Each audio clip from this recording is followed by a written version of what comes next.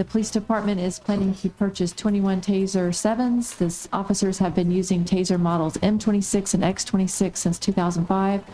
The M26 model was discontinued. We converted to the X26 model. The X26 model has been discontinued, and we've been able to purchase refurbished ones during the past several years. Now the refurbished X26 is no longer available, and Taser no longer provides technical support for this model.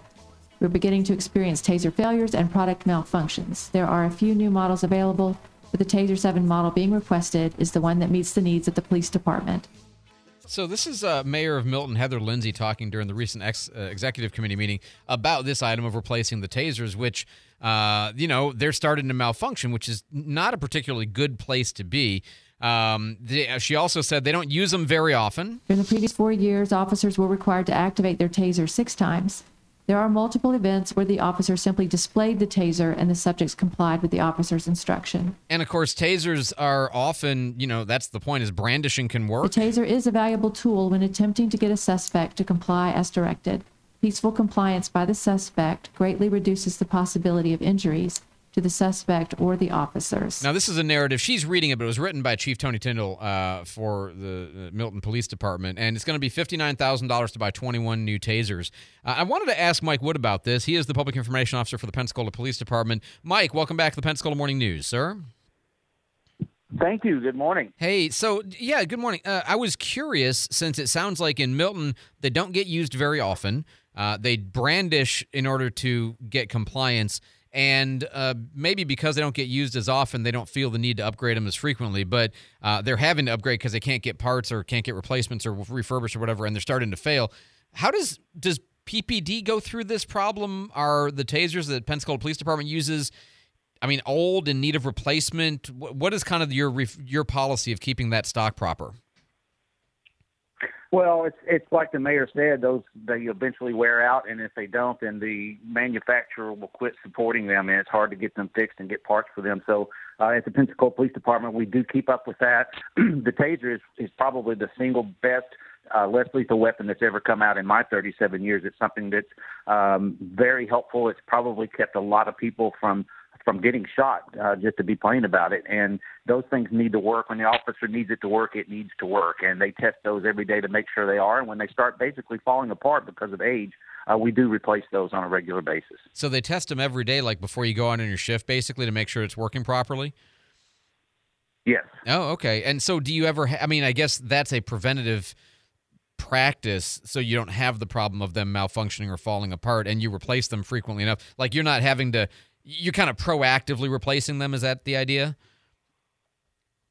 Yes, we're proactively doing it, and then again, if they get damaged or just start not working, then we have to replace them as well. So it just depends on the situation. And is this right that they're used as brandishing in order to get compliance? Like, I'm going to tase you, hold it out in front of somebody, and threaten them with it, essentially? Yes, that works. Sometimes all you have to do is display it. They have a laser dot on them that shows where the probes are going to go. And when a person sees that aimed at their chest, a lot of times you have instant compliance. Interesting. Well, I learned something. That's fascinating. We'd never really talked about this, and I was curious to, hear how it works at PPD compared to how it works at MPD. So very interesting stuff. It's been a relatively low incident. You notice I don't say the Q word. Week or really couple, but you had some burglary, alarms. What happened here? Yeah, on Tuesday night into Wednesday morning, officers responded to an alarm at Lumber Liquidators on Davis Highway, and upon arrival, officers located a person, a man inside the business, and made a quick arrest on that. So officers won bad guys zero. That's if you don't. It goes to show if you don't have an alarm on your system or your home, please get one. Those are getting cheaper and cheaper every year, and it used to be they had to be monitored by a monitoring company, which we certainly do suggest that you do. But now you can have an alarm go off and it alerts you on your phone. So, and then you can call the police on your own. So, the alarms work, and it was a good, quick arrest. So, great job on the patrol division that night. Speaking of that with people's homes, we're well into the Christmas shopping season. We're into the Amazon season, so to speak. Have we had very many incidents where people have had things stolen off of their porches? one so far, and that's Wow. a great thing to be able to say. So yeah, just one. But we have officers in the neighborhoods in marked and unmarked cars watching for this sort of thing. And I want to take the time to urge people, if this happens, if you know that you've got a package delivered, most of these carriers will take a picture of it, and you will get a photo of that. And then it's not there. Check with your neighbors, but to make sure they didn't pick it up as a favor to you and to hold it for you. But don't only call the delivery company, FedEx or Amazon or UPS, but we need to know. Call the police as well. So we need to know where these thefts are happening, so we can concentrate on that area. And again, as you talked about previously, if they don't need an officer to come out, they can do that electronically online. Just make sure you're a resident of the city and not a resident of the county, right? Correct. Shot spotter, we're pretty close. Yeah, really close. We're still looking at the December area, the mid-December.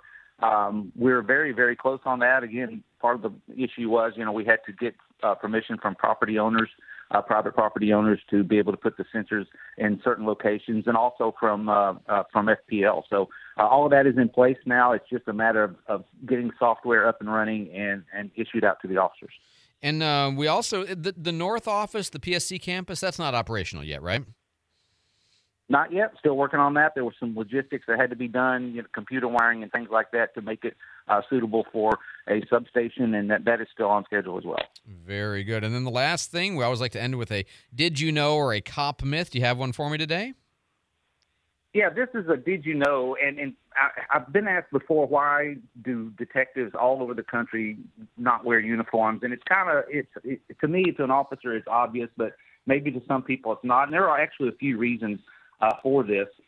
Some people may be intimidated by the uniform, the visible weapon, etc. An officer in plain clothes is less intimidating, therefore facilitating communication, and communication is what a detective's job is all about.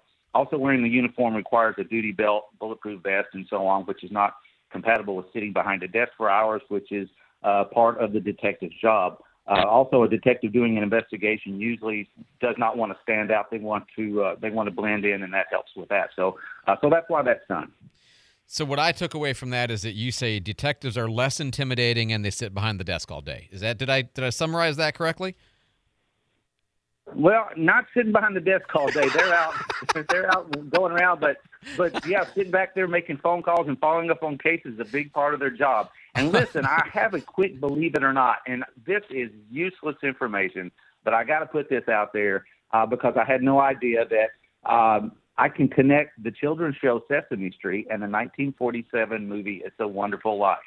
They have a connection, and a police officer's involved.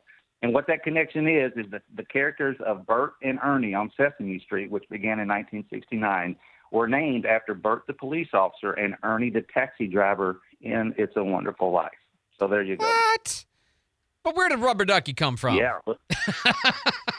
Well, I'll have that for you next Thursday. His name was going to turn out to be Clarence, is what I think is going to turn out to be the case. So, no, that's great. All right. Mike Wood, always a pleasure, sir. We'll talk to you next week. Thank you for the information, for helping keep us safe. I appreciate it. Thank you.